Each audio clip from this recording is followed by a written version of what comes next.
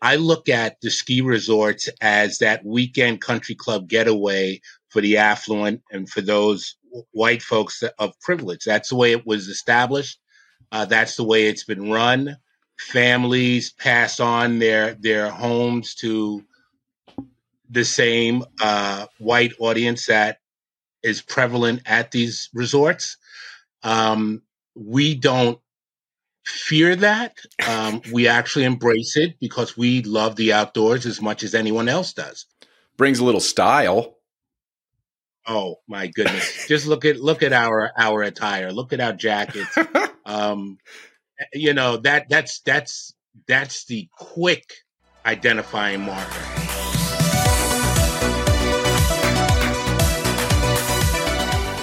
Welcome to Explore Big Sky with Hori Marmot, where we take you inside the stories that matter in Montana's Gallatin Valley.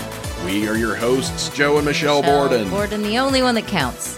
This ski season has gotten off to a slow start, but things are about to pick up in a big way as the National Brotherhood of Snowsports heads to Big Sky for its annual summit.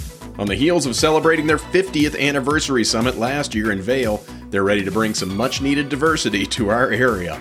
Organization President Henry Rivers stops by to preview this year's event scheduled for February 24th through March 2nd. Yeah. I mean, it's not a small organization. It's not a cute little thing. Yeah, just it's like 5,000 members nationwide. Yeah, over 5,000. They come strong. They're good time gang. Yeah, they're gonna show up and spend buku dollars. Yeah, like they did in Vail. I know. Yeah, Vail's getting better snow than we are right now. I'll say it. I would be surprised if everybody is not. My getting sister better is skiing snowmass, and she was like, "Powder was so deep; it was like up to my thighs." I'm like, "Shut up." We'll get there. We'll play catch up here, but it'll be nice to have a National Brotherhood in town. I'm looking forward to seeing them. Heck yeah, there'll be a lot of snow by February 24th. That's right. Yeah, they played it just about perfect. We don't normally release podcasts on the weekend, but we're doing it this weekend because Joe is a tyrant. It is cold. Slave driving master. It's cold outside, and there's nothing better to do than stay inside and listen to your favorite podcast. Let our voices keep you warm. Oh, you guys, I love canceled plans, and that is exactly what this weekend is. Smith's barrage. debate was canceled. His ski was canceled. Ski school canceled. Yeah, everything's shut down. Game. Nothing's happening but me and my pajamas. You know what's on? The fire. The fire is on. The fire's on. I thought you were about to say another football game. I'm like, what is it? What is it, Joe? It would be NFL right now. There's a kid in my class today with an Alabama hat on. And I made him nervous because I was like, "Hey, you, War Eagle." And he kind of looks at me and goes, "Oh, this is where I want to go to school." And I was like, "Of course you do." Smart child. Send me his information. I'll try to hook him up once he gets to T-Town. But yeah, thank you guys for listening. Show him all. Let's get on to the conversation with Henry Rivers. Let's do. But before we do that, this episode is there business was to take care of? Brought to you by Explore Big Sky. Explore Big Sky is Big Sky's trusted media source. Since its first print newspaper hit stands in 2010 under Outlaw Partners local ownership, EBS has evolved with the growing community it serves, bringing quality, fair, and accurate news to its audience through timely digital delivery, as well as a bi-monthly print paper. And digital delivery is digital delivery. A proud history indeed. EBS has launched a new, easy subscription service that ships 1 year of bi-monthly news for only $50, no matter how far you are from Big Sky. They'll send it to you. Michelle punched me. I'm not sure. In the tit. I was trying to get you to mess up your ad read because mine wasn't perfect. Visit explorebigsky.com and select subscribe to get started. This is a brand new service.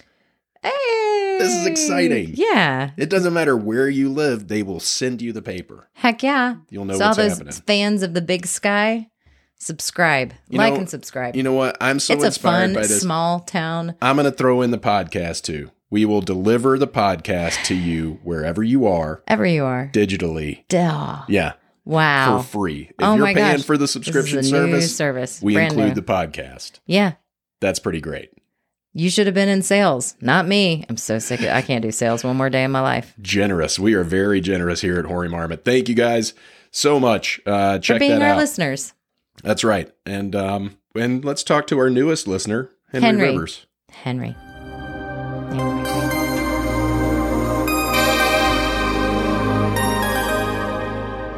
Here we are. I'm with Henry Rivers, the president of the National Brotherhood of Snowsports, formerly National Brotherhood of Skiing, I guess. Now That's it's skiers. That's correct. skiers. That's Okay. correct. And your national retreat this year is coming to Big Sky. Last year, you brought 3,000 members to Vail, spent $10 million in a week. Are you expecting similar numbers this year in Big Sky? Well, not similar. Last year was our 50th anniversary, and it's our summit. We anticipated larger numbers. This year, being at Big Sky, we don't anticipate that many, but we're definitely over the 700 mark, closer to 1,000. Okay. So we would anticipate a good $3 million is going to be dropped there in a week. Nobody's going to complain about that. That's pretty good stuff. And that's still a nice turnout. You got plenty of rides. I can fit up to 7 in my SUV if you need extra help.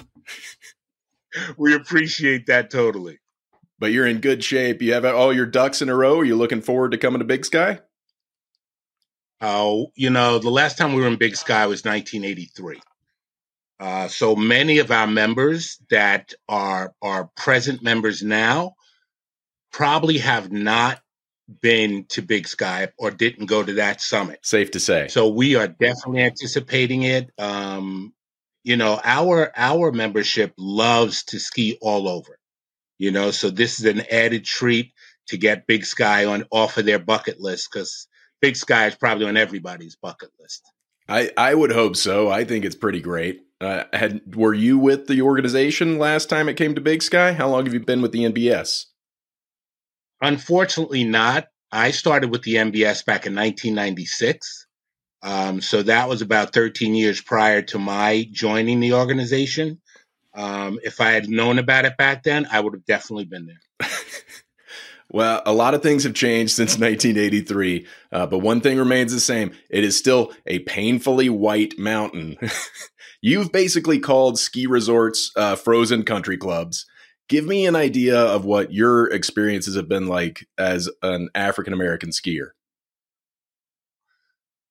It's the same as every other African-American skier. We're coming to a lily white environment. As I said many times, I look at the ski resorts as that weekend country club getaway for the affluent and for those white folks of privilege. That's the way it was established. That's the way it's been run.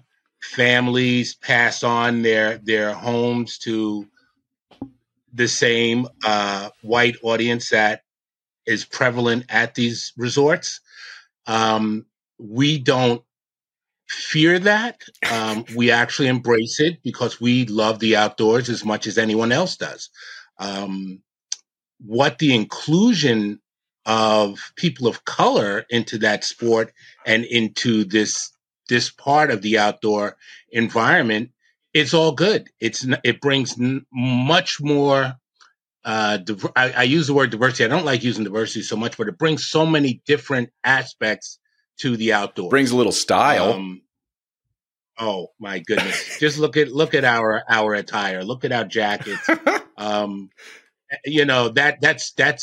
That's the quick identifying marker. But if you watch how we ski, I've been in PSIA for 20 plus years. And the motto of PSIA is that when you see a professional ski instructor, they all ski the same. Well, you know what? When you do look at PSIA examiners and instructors, they do ski the same. But every one of us skis differently. Yes. And then I love watching my folks and people of color ski. They just have such a flair and they show a different proficiency and a different level than you could ever imagine. Tell me how it's different when you are skiing alone versus when you're skiing with, 3,000 of your friends, 800 of your friends. Does that change everything? It doesn't change a thing, actually. What it does change, it changes the length of my smile. That's what it changes. When I'm skiing, I don't care if I'm skiing by myself or with my family. I'm pretty much skiing to always seek that perfect turn, which eludes me every turn. But when I'm skiing with members of the National Brotherhood of Snowsports, it is just such a happy space. You're transcended into an environment that is just so enjoyable, and you appreciate enjoying the outdoors with people that look like you and have the same passion that you have.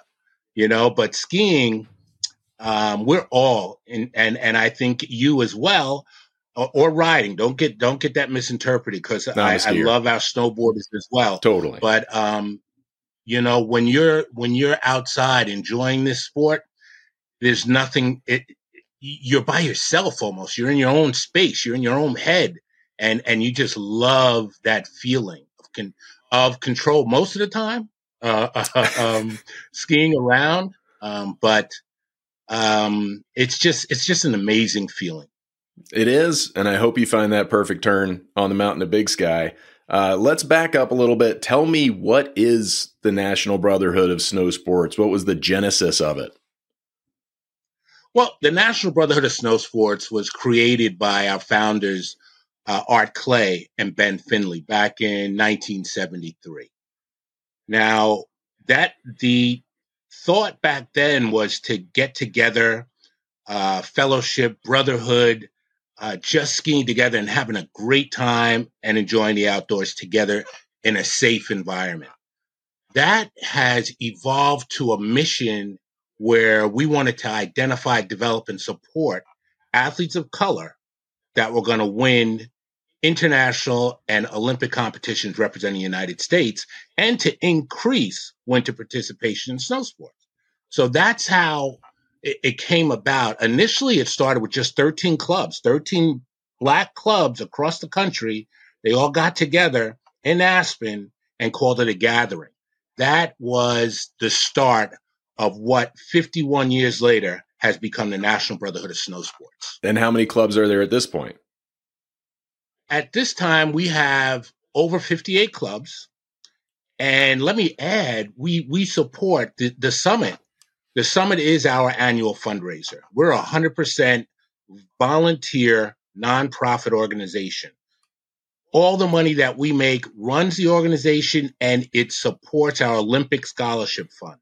Our Olympic Scholarship Fund gives out scholarships to those athletes that we've identified and are supporting, so that they can get to an elite status, so that they can hopefully gain a berth on the U.S. ski and snowboard team. That is the goal? So that is the mission. That is the mission. That is the mission. And how close, And how close right are now, you right now? Well, this year we have 29 athletes in disciplines like mogul skiing, freestyle skiing, free ride skiing, snowboarding, alpine. So we've got those disciplines covered, and we have one new addition this year in Nordic. So Nordic is open, and Nordic is prime, because it's accessible in so many communities. Sure. Where you don't see a hill. So that is an area where we're going to be applying more pressure, trying to find and recruit and identify those athletes.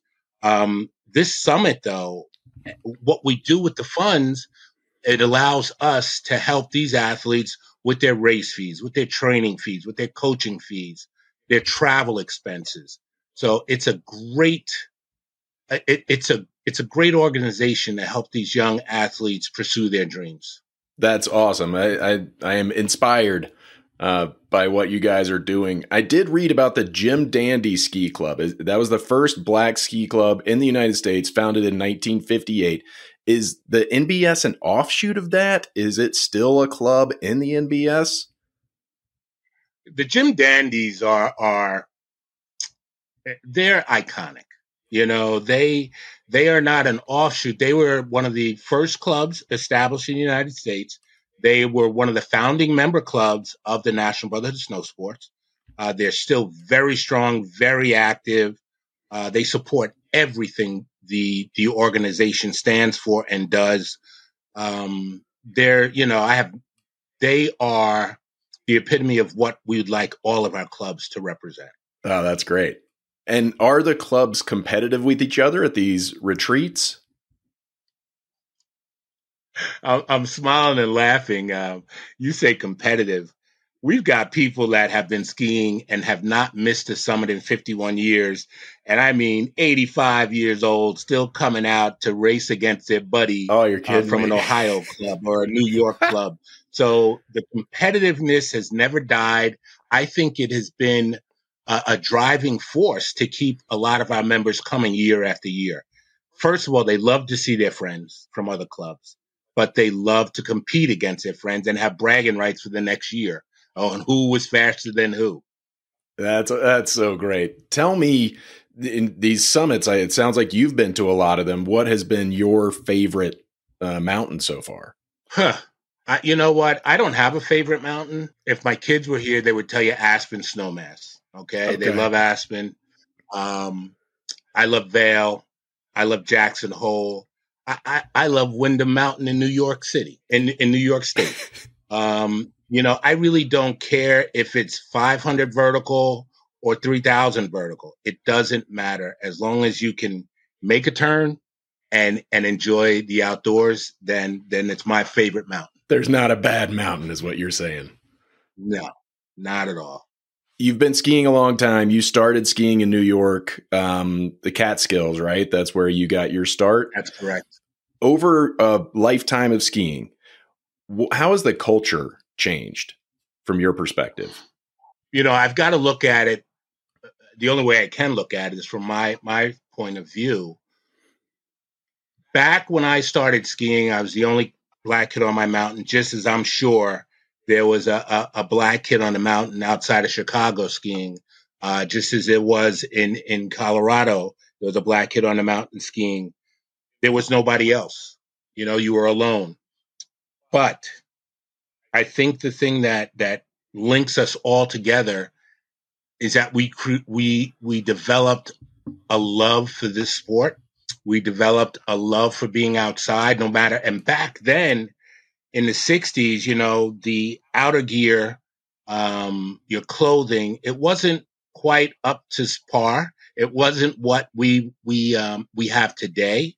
So when it was 10 degrees out there and you were freezing, you were crying. You were like, oh my God, my hands are like ice cubes. But you didn't care because you loved that sport. It's just so invigorating. It's so thrilling. The adrenaline rush. It's amazing. It's what we all, I think, had in common. So you didn't care that there were eyes on you, that people were staring at you saying, well, what is that black kid doing on this hill? Why is he even here? When you get into the corral, you ski down, you're in the corral, you're the only black person in the corral. Yeah.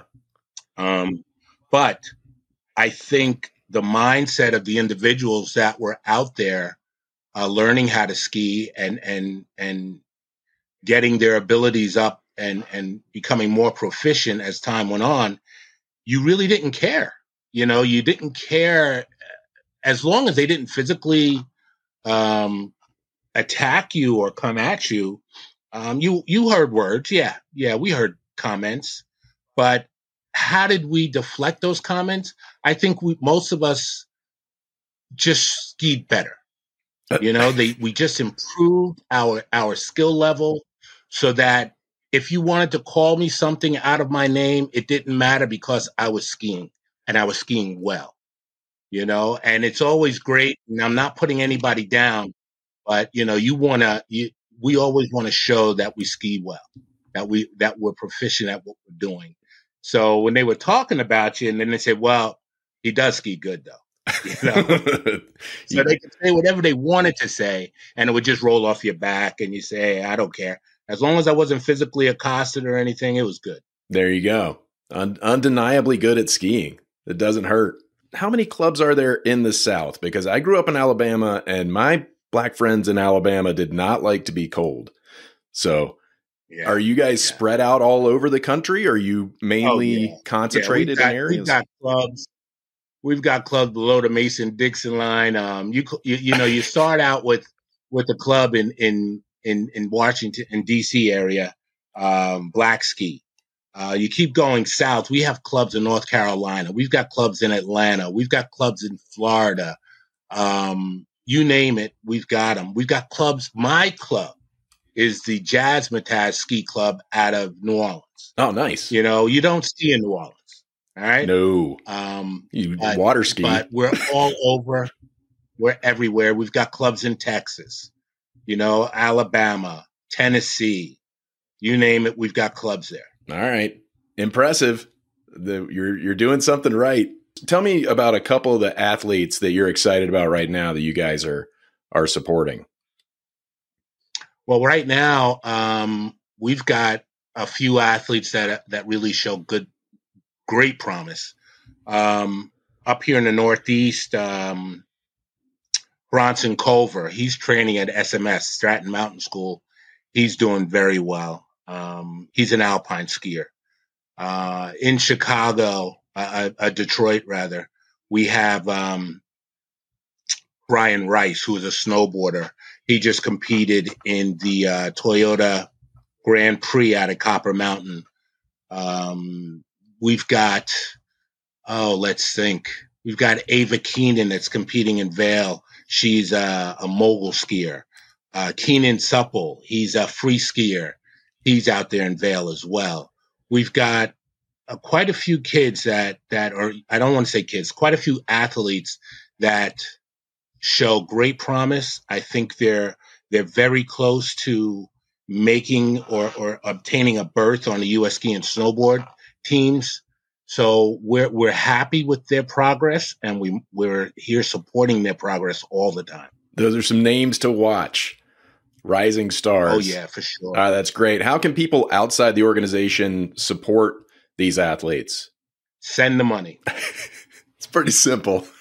They can go to our website, www.nbs.org. They could always donate. Again, we're 100% volunteer nonprofit. So everything that we do as far as budgeting and supplying scholarships has to be generated through sponsorship and donations. So the general public, we welcome any contributions at all because they all go to our athletes, and it's a worthy cause. The athletes are exceptional individuals, and they're dedicated to what they're striving for, and we're here to help them get there. That's great. Well, hopefully some folks in the Big Sky and Bozeman area will give, and then they can see you guys in person when you come to visit. I know another goal that you have personally, Henry, is to see a CEO of a ski resort be African-American at some point. Why stop there? Why not go for the whole mountain? Because if you guys took over a mountain, I would want to ski there. Well, you know what? There's a gentleman by the name of Sean Mallier.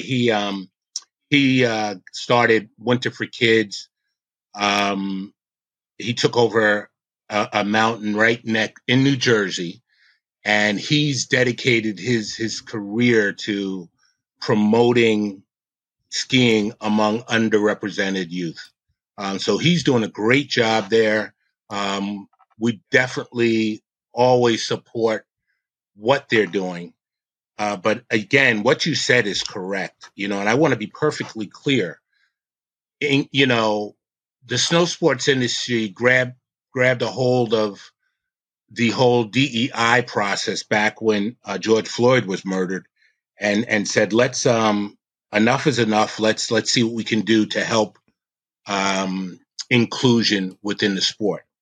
So I think initially they were equating inclusion and diversity to mean lift ticket sales to Black people and people of color. That is the farthest thing from the truth. Okay, let's not get delusional and think that is inclusion. Inclusion is just what you said before. Seeing the organizations, these snow sports industry organizations, have people of color and Black folks integral within their infrastructure, within their management. That's what we need to see. And if you look at it from a different perspective and say, okay, this corporation, I go to this corporation, I'm going there to ski, and I see a Black person is my valet or is my parking attendant. I go into the resort itself, and my server at the restaurant is a person of Asian descent. My instructor is a person of Hispanic descent. If I see that's inviting to me. That's telling me that they're trying to do something. If we're planning a summit and we're planning or another organization is planning an event, and the person that they have to deal with is a person of color, the event planner on that side, the VP of sales on the resort side is a person of color. That's inviting. That says, okay, I don't mind bringing my organization here and having my membership spend their dollars here, because I see that internally this organization means to become inclusive. That's slowly happening. I'm going to say it's at a glacial pace, but I do see things happening. Yeah. And we're here and we have a platform, and we're going to utilize that platform to keep them informed as to their progress or their lack of. So this is what we need to see. That's inclusion. That's the way I interpret inclusion. Being a CEO is definitely on that list of inclusion. Owning a resort, definitely on a list of inclusion. So that's what we want to see. And that will trickle down, and you will sell tickets. You will sell more season passes. You know, if I feel invited, I'm going to keep coming back. Wow. I mean, come on, think about it. You got your favorite restaurant. You go there, they serve what you like. You keep coming back. So, you know, the snow sports industry should serve what we like. Good. And we'll keep coming back. I totally support you, and keep pushing on that door and it'll open. And you're doing good work. So thanks very much for doing what you're doing, Henry. It's great talking to you, and I look forward to seeing you in Big Sky. We do as well. And remember, tell your audience, please, we need all the support we can get. Go to our website, again, mbs.org. Hit that donate button, help support our team athletes, and a great cause. There you go. We'll leave it there. Thanks, Henry. Thank you. Explore Big Sky with Jorge Marmot wouldn't be possible without our sponsors. If you would like our podcast, please subscribe, rate, and review us on Apple Podcasts or your preferred platform. Is that close enough? It's such into a the good mic job. enough? No, that was great. Really close.